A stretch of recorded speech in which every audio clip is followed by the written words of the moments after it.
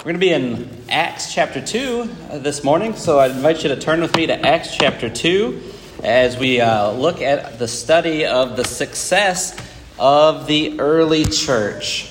You know, we often talk about Acts chapter 2. You know, again, I've mentioned this before, that this is probably one of our favorite passages for the New Testament church. Of course, the day of Pentecost takes place in Acts chapter 2, and this was a pivotal day for human history. I have a book in my office that's simply titled The Hub of the Bible. And this book deals specifically, you know, it's yay thick, but it deals specifically for Acts chapter 2. It's written all about Acts chapter 2, and again, many refer to it as the hub of the Bible because there's just so much importance going on there. Prophecies from the Old Testament are being fulfilled. That first gospel sermon that Peter preached takes place there. The church is established, and it's going to affect the entire world from that point on. And even Peter, in Acts chapter 11, when he's talking to Cornelius, he refers to this time as the beginning. You know, again, this is an important time in the early life of the church. It's the beginning of the church, and Peter refers to it as the beginning. It's the start of this great thing. And so many, of course, on that day responded favorably to Peter's sermon. Of course, in Acts chapter 2, how he preaches that Jesus Christ was rejected by his own people, and the Jews, through the hands of godless men, the Romans, they crucified Jesus on that day. They nailed him to the cross. But of course, the great news is God did not allow Jesus to see corruption. He raised him from the dead. He arose and ascended back to the right hand of God. And of course, the Jews, remember, they were pierced to the heart when they heard this message. And they said, "Brethren, what must we do?" And of course, Peter at that point does what a lot of gospel preachers do at the end of their sermons. They offer the invitation. So Peter offered the invitation to the Jews and who were listening and let them know of what their responsibility was. And that was for them to repent and be baptized for the forgiveness of their sins. And of course, the Bible tells us that many did this on that day. Many were taught those things, and 3,000 souls were immersed. And the Lord, we're told, was adding to their number day by day those who were being saved. And at that point in the book of Acts, we see Christianity, we see the church expanding at a phenomenal rate. You know, and if we were to go back to Acts chapter 1, verse 8, we would notice that Jesus predicted this. Right? Jesus told the apostles that they were going to be his witnesses, not only in Jerusalem, but in Judea, and then Samaria, and then the outer remotest parts of the world. It would spread like that, and we see that if we had the time to read through all of the book of Acts this morning, we would notice that in some places, like in Acts chapter 4, verse 4, we were told at that point there were 5,000 men. And we think that he's specifically writing about men here, so we could double that number. And there was probably around 10,000 in the church by Acts chapter 4. In Acts chapter 5, verse 14, we're told that there were multitudes of men and women constantly being added. You know, Luke doesn't have count anymore, right? He just says there was a multitude of those who were being added. And then, of course, in Acts chapter 8, verse 4, when the persecution began on the church, remember the Christians started to scatter. They started to disperse throughout the known world, but they weren't doing that in hiding. They weren't doing that in scared. The Bible tells us that they were going about preaching the word. And so we see the gospel message being taken out of Jerusalem and expanding, again, throughout the remotest parts of the world. And so within decades, Christianity has spread really over the entire Roman Empire that we know this. But again, what caused that explosion? What was so successful about the early church? As Daniel just read for us this morning, you know, Jesus already explained to them that the kingdom of heaven would be like a mustard seed. The kingdom of heaven, the church, would be like this tiniest of seeds that gets planted in the ground, and over time it's going to expand into a great tree. That's what the church was in reference to. And so we might ask, well, what were some of the characteristics of those first century Christians that accommodated Christianity's accelerating influence? Notice with me in Acts chapter 2, in verse 46 in particular, that we see a little glimpse on their mindset. It says there that day by day, continuing with one mind in the temple and breaking bread from house to house. They were taking their meals together with gladness and sincerity of heart. Notice some of those phrases that he says. The Christians met day by day. They had this one mind, one accord. They were breaking bread from house to house, meaning they were eating their common meals together. But they were doing this with gladness, with sincerity or simplicity, or maybe your translation says singleness of heart. This was their daily lives. This is how they treated one another.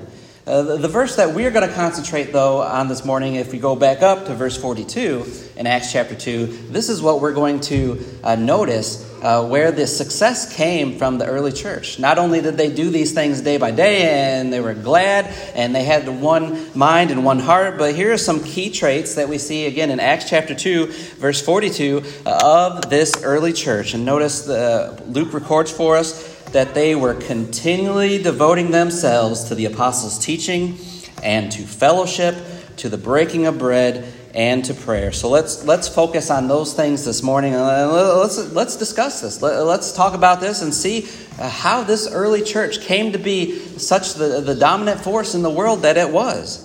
So we notice the first thing that Luke records in that verse is that they were continually devoting themselves to 4 specific acts. But this word here means that they weren't inconsistent in doing these things, but rather they were persistent. The word means literally to be strong towards. They were continually devoting themselves. They were continually strong towards doing these things.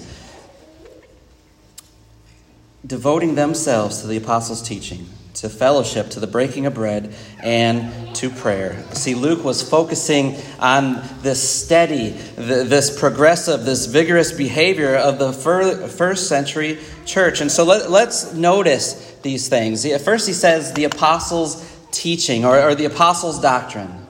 Do we understand that the apostles had authority? See, why didn't Luke say at this point that they were continuing in the Lord's teaching?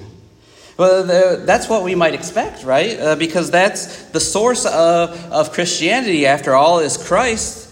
But the Lord, we remember, during his earthly ministry, he delegated authority to his apostles. Well, let's ask ourselves who were the apostles? That word apostle, it simply means, in its generic sense, one sent forth with a message. Okay, and we see throughout Scripture that some individuals such as Barnabas and Paul and Timothy and Silas and even Jesus himself were referred to generically as apostles. They were ones who were sent forth with a message to deliver to others. But specifically, when we're talking about the apostles, those capital A apostles, we're talking about those 12 apostles that Jesus brought together. Notice in Matthew chapter 10, starting in verse 2, he lists all of those for us. Matthew does. He says, "Now the names of the 12 apostles are these. The first, Simon, who is called Peter, and Andrew his brother, and James the son of Zebedee, and John his brother, Philip and Bartholomew, Thomas and Matthew the tax collector, James the son of Alphaeus and Thaddeus, Simon the zealot, and Judas Iscariot, the one who betrayed him." So again, when we focus on this word apostle, there's a generic sense and a specific sense in which it can be used. If I told you that I lived if I lived in the White House on Elm Street, you could drive up and down Elm Street looking at all the white houses, but, I really didn't tell you specifically where I lived. I told you generically where I lived. That wouldn't be too helpful. But if I said to you that I lived in the White House, you'd know what I meant. You know that I'm referring to 1600 Pennsylvania Avenue, right? Again, we see this as well in this term for the apostles. There is a generic sense in which that term is used, but there is a specific sense. And we want to focus on that specific sense because that is what exactly Luke is recording for us in Luke chapter 2, verse 42, when he's talking about the apostles' teaching, the apostles' doctrine. Those who Jesus specifically chose and sent forth and gave them that message. In Acts chapter 1, we actually see sort of a definition of who was qualified to be an apostle. Acts chapter 1, starting in verse 20, notice it says, And they're speaking of Judas and his betrayal and how they needed to replace him with another man. In Acts chapter 1, verse 20, it says, "For it is written in the book of Psalms, let his homestead be made desolate, and let no one dwell in it, and let another man take his office. Therefore it is necessary that of the men who have accompanied us all the time that the Lord Jesus went in and out among us, beginning with the baptism of John, until the day that he was taken up from us, one of these must become a witness with us in this resurrection." See, he says the qualification for one to be an apostle was they needed to be an eyewitness of the resurrection. And that, of course, that's why there are no capital A apostles today. Right? Because no one living today is a witness of the resurrection. There's no such thing as apostolic succession. When the apostles died, that qualification, that authorship went away. See, when James, the apostle James in Acts chapter 12, when he died, we noticed that there was no succession of his spot. They didn't go out and pick another man for him, because when the apostles were martyred for their faith, beginning in Acts 12 and throughout history, they were not replaced. Again, there must have been an eyewitness to the resurrection. They also were specifically chosen and received this divine revelation from Jesus. Notice in John chapter 16. In John chapter 16, we have this great discourse that Jesus is giving to his disciples, really starting in chapter 14 and going onward through chapter 17. But notice in John chapter 16, starting in verse 12, what Jesus says to his 12. He says, "I have many more things to say to you, but you cannot bear them now.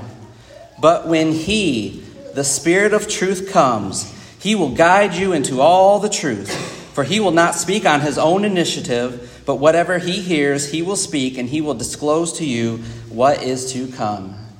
Jesus says there are a lot more things that I want to teach you, I want to tell you, but I just don't have the time. My time is drawing near. And so at some point, the Holy Spirit is going to come, this Comforter. He's going to come and He's going to give you all the truth. And of course, that happens in Acts chapter 2. Again, that great day. Also, we notice the qualifications of apostles. Not only were they eyewitnesses, not only were they specifically chosen from Jesus, but also we also know that they were able to impart miraculous gifts. Again, that's why the miraculous no longer exists today, because the apostles have all died off. So what is this apostles' doctrine? What is this apostles' teaching? You know, I don't know about you, but this Bible that I'm preaching from, it's got a lot of red letters in it. You know, I don't know if you've ever thought about that or wondered why that was, but some Bible translators will highlight or will color the words of Jesus in red and then the rest of the text in black. You know, and that can be a good thing, that can be a bad thing, but, you know, some people can take that to mean that maybe the red letters are, you know, a little more important than the black letters. But we don't want to take that and to mean it that way. Of course, all of God's word is equally important. They are all of God's words. You know, all Scripture is inspired by God. In Matthew chapter 10, verses 19 and 20, you know, Jesus is sending out his 12 apostles. He's sending out his 12, and he's charging them with this limited commission to go out and to preach the word. And, you know, he tells them, again, not to go to anyone but those who are the lost sheep of the house of Israel. And again, he's only given these directions to the apostles. And he says, when you get ready to speak, don't even think what you're going to speak. Don't even, premeditate your sermons. Right? How great that would be for me to, just to be able to get up here and just to say whatever came to me. Right? That's not how it works. It doesn't work that way. But to the 12 apostles, Jesus said, listen, don't even premeditate your sermons, because he says, in that very hour, I am going to give you the words to speak, but the Spirit of your Father is going to speak through you and in you. And again, the Apostle Paul, he has to defend his apostleship throughout all of his epistles. Notice in Galatians chapter 1, starting in verse 10, he says, "For am I now seeking the favor of men or of God? Or am I striving to please men? If I were still trying to please men, I would not be a bondservant of Christ. For I would have you know, brethren, that the gospel which was preached by me is not according to man. For I neither received it from man, nor was I taught it, but I received it through a revelation of Jesus Christ. What we want to understand is the apostles' teaching. This was teaching from Jesus. This was teaching from God. This wasn't their own words, but these were things that were given to them. The writers of the New Testament epistles, they often wrote in the imperative mood. And what that means is they gave commands. Right? They spoke with authority. Paul said in 1 Corinthians chapter 14, verse 37, the things which I write, these are the Lord's commands. They're writing, again, inspired of God. The apostles' doctrine, and of course the first century saints, they reverence the apostles' teaching. And again, this should be a model for you and I, how we regard Scripture today. They continually devoted themselves to the apostles' teaching, and we must too. Notice as well in that verse, he says that they were continually devoting themselves to fellowship. Again, as we just talked about in the word for apostle, there's a specific and generic, and so the same thing as well with fellowship. There's a generic sense that we use the word fellowship, and there's also a specific sense in this verse that we use it as well. But for the most time, when we find this word in the Greek, koinonia, that's a fun word to say, koinonia. It's often always translated fellowship. But sometimes we can find it also translated another way, such as communion or communication or distribution or contribution. But of course, the context is going to tell us, what that word means and how it should be translated. Notice in 1 John chapter 1. 1 John chapter 1, starting in verse 6, we're going to notice this fellowship aspect of these two verses that the Apostle John is teaching them. And he says in 1 John chapter 1, starting in verse 6, well, let's back up to verse 5. He says, this is the message we have heard from him and announced to you, that God is light, and in him there is no darkness at all. If we say that we have fellowship with him and yet walk in the darkness, we lie and do not practice the truth. We notice in this verse 6, he refers to this vertical fellowship. He says that we have fellowship with God. As long as we are walking in the light, we have that fellowship with God. But then notice in verse 7, it says, but if we walk in the light as he himself is in the light, we have fellowship with one another. See, first there's this vertical fellowship, but now there's a horizontal fellowship. We have fellowship with God, and then we have fellowship with one another. And the blood of Jesus, his Son, cleanses us from all sins, it says. Fellowship, this sharing, this common participation, it's essential for Christianity. It's a source of great comfort when others are sharing with us in our troubles and our burdens and our common needs and even in our blessings. It's the glue that holds us together. When we walk in the light, we have this in common, the blood of Jesus. And again, this morning, we're going to have a fellowship meal, a potluck, if you will, after Bible classes. And everyone is invited, of course, and we'd love to have you to be there. And this is what this is all about. And we hope to, every fourth Sunday, to continue to do this and to have a meal together and then come back upstairs afterwards and worship one more time. But that's what this is all about. It's about having fellowship with one another, about sharing with one another. Well, in Acts chapter 2, verse 42, just as we referenced that there is a generic use to that term, there's also a specific. And a lot of Christian scholars believe that what this passage is referring to, this sharing, this fellowship, is in reference to the contribution, right? The contribution that we make on the first day of the week.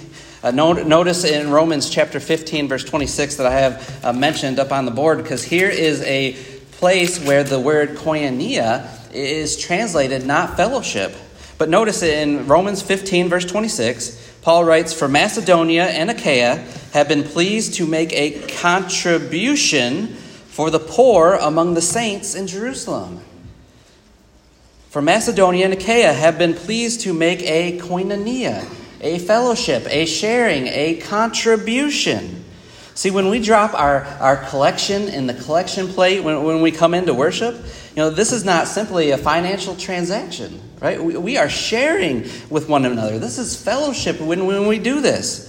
When a Christian fails to recognize his responsibility to give generously to the Lord on his day, we rob God. We rob his brethren. We rob people who need to hear the gospel. We rob ourselves of this act of worship. And by and large, the early Christians were exceedingly, exceedingly generous. And we, again, do not have the time to go through all of Acts chapter 2 and following to see that. But they were exceedingly generous, and they continually devoted themselves to fellowship. And again, we must too. Notice the third thing he says they continually devoted themselves to was the breaking of bread. Again, another set of generic and specifics. So when we talk generically, we're talking about having a meal together. But when we're talking specifically, especially when we see the definite article, the, in front of breaking the breaking of bread, this is what we know as the Lord's Supper, what we just partook of here a few minutes ago. Notice that he says the breaking of bread. Well, where's the fruit of the vine? Well, this is what in English we refer to as a synecdoche. It's a part of something that stands for the whole. The breaking of bread represents the Lord's Supper. I might have used this illustration with you before, but if I said come out into the parking lot and check out my wheels, I'm not referring to the 4 tires on my car, but I'm referring to my vehicle. I want you to come check out my vehicle. Right? But even though I referred to it as my wheels, the part of something stood for the whole. And again, when the writers, the biblical writers did this very much often, when they refer to the breaking of bread, they're referring to the Lord's Supper. Acts chapter 20, verse 7, of course, on the first day of the week when they are gathered together to break bread. We, of course, know that as the Lord's Supper. Again, nothing is said of the fruit of the vine, but we know that it was observed. Jesus instituted those 2 elements. But notice when we think of the Lord's Supper, that word there, Lord's, 2 times within Scripture, it is in an adjective form. And in Revelation chapter 1, verse 10, when John says, "I was in the Spirit on the Lord's day," that was referring to the first day of the week, the Lord's Day. And of course, that's a very important day within Scripture because Christ was raised from the dead on that day. On Sunday, the early disciples began meeting on that day. The church again was established on that day. And we even know that the saints met and contributed to the contribution, the church treasury on that day. But also, in 1 Corinthians chapter 11, verse 20, is the second usage of that word as an adjective, and that's in reference to the Lord's Supper. We know that the church in Corinth were abusing the Lord's Supper. And Paul had to write to them and to correct that because they were coming together and they weren't waiting for one another. They were not sharing with one another. But Paul said, "Therefore, when you meet together, it's not to eat the Lord's Supper." Again, just like in Corinth, it's possible for you and I, when we come together, to break bread and to drink the fruit of the vine, but we're not necessarily eating the Lord's Supper. When we're living in sin, or we have a failure to, as Paul says, to properly discern the body in 1 Corinthians 11, verse 28 and 29, this can result in this. But that doesn't mean that when we come together that we have to be perfect, that we have to have our lives in order. Of course not. But we must be sincere. We must be sincerely trying as we, again, come together and partake in this fellowship, this communion, this breaking of bread. And again, the early disciples, the early Christians continually devoted themselves to this, to the Lord's Supper. And again, we must too. Well, the last thing we want to notice, and we're not going to take up too much time on this because, I've preached a couple of lessons on prayer here recently, especially on Wednesday evenings, but we know the importance of prayer. And again, they were continually devoting themselves to prayer. Regular communication with God affects our behavior. It does. And it makes us less vulnerable to temptations and weaknesses. It's hard. It is hard to have a bad attitude with someone when you are constantly praying for them. Those 2 things do not mix in this life. Ill feelings will dissipate. And it would be it would be a worthwhile habit for us as Christians to create some sort of plan regularly for each of us to pray for one another. Again, choose 5 people a day. Write them on a list. Mark them off. Put their names on your bathroom mirror or on a sticky note. Have those things constantly in front of you and pray for one another. Go through the directory. Go alphabetical order. I'm a last name Tanksley, a T. It's going to be a while till you get to me, but that's okay, right? Pray for your brethren. Prayer is an antidote for division. It cements our unity. And again, it brings us closer to God and to others. And the early church continually devoted themselves to prayer. Well, this morning, why did I take about 25 minutes to preach on one verse in Acts chapter 2, verse 42? Because this is an important verse. This is a verse that tells us the lifestyle, the culture of the early Christians. How did the early church grow like a mustard seed? Again, they were continually devoting themselves to apostolic teaching, to fellowship, to partaking of the Lord's Supper and to prayer. And we see phrases throughout the book of Acts like day by day, and with gladness and with singleness of heart. See, when we grow in the grace and knowledge of our Lord and be influenced for Christ in the community in which we live, these things are going to be part of our lives. Right? We're going to be continually devoted to them, continually steadfast. When we are not steadfast, however, we hinder or prevent our own spiritual growth and fail to exercise the influence on Christ or for Christ on others. And again, what an example we have this morning in the early church who were continually devoting themselves to the apostles' teaching and to fellowship, to the breaking of bread and to prayer. This morning, as we offer the invitation, if you're here with us this morning and maybe you're not a Christian, and maybe you haven't been added to the church, to the body, as we read about in Acts chapter 2. Again, notice in Acts chapter 2, verse 47, the Christians were praising God and having favor with all the people, and the Lord was adding to their number day by day those who were being saved. Well, how were they doing that? Go back to verse 38, because Peter gives them the answer, and he gives us the answer as well. To repent and be baptized for the forgiveness of the sins, and we will receive the gift of the Holy Spirit. And when the Lord will add you to his church, as he says. If you're here this morning and maybe you're not a Christian, we would love the opportunity to study with you. We would love the opportunity to baptize you. The waters behind me are ready for that as well. Or if you're here with us this morning and you're part of this body here and you're struggling, you need prayers of this congregation for strength, maybe for forgiveness. Again, no better time to do that within the fellowship of the body here this morning.